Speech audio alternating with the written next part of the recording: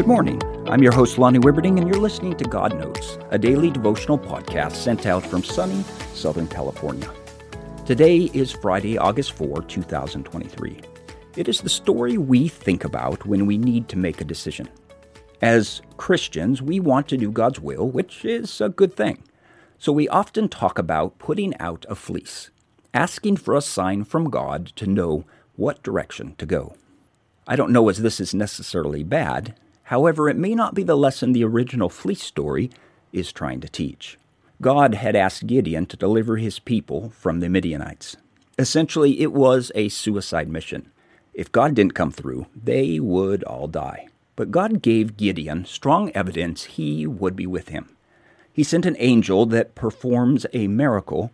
You can read the story in the beginning of Judges 6. Gideon knows it's God telling him to do this. He has clear direction and clear proof. But then we get to this story about the fleece. Judges 6:36 through 40 says, Gideon said to God, "If you will save Israel by my hand as you have promised, look, I will place a wool fleece on the threshing floor. If there is dew only on the fleece and all the ground is dry, then I will know that you will save Israel by my hand, as you have said." And that is what happened. Gideon rose early the next day. He squeezed the fleece and wrung out the dew, a bowl full of water. Then Gideon said to God, "Do not be angry with me. Let me make just one more request. Allow me one more test with the fleece, but this time make the fleece dry and let the ground be covered with dew." That night God did so. Only the fleece was dry, and all the ground was covered with dew. The story of the fleece is not about Gideon making a decision on what to do. God had already told him that.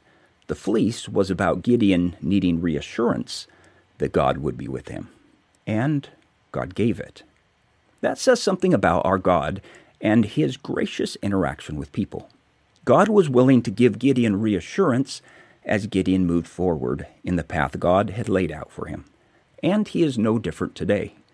God isn't just there at the beginning of the journey he has called you on, but is there along the journey, willing to give you reassurance along the way.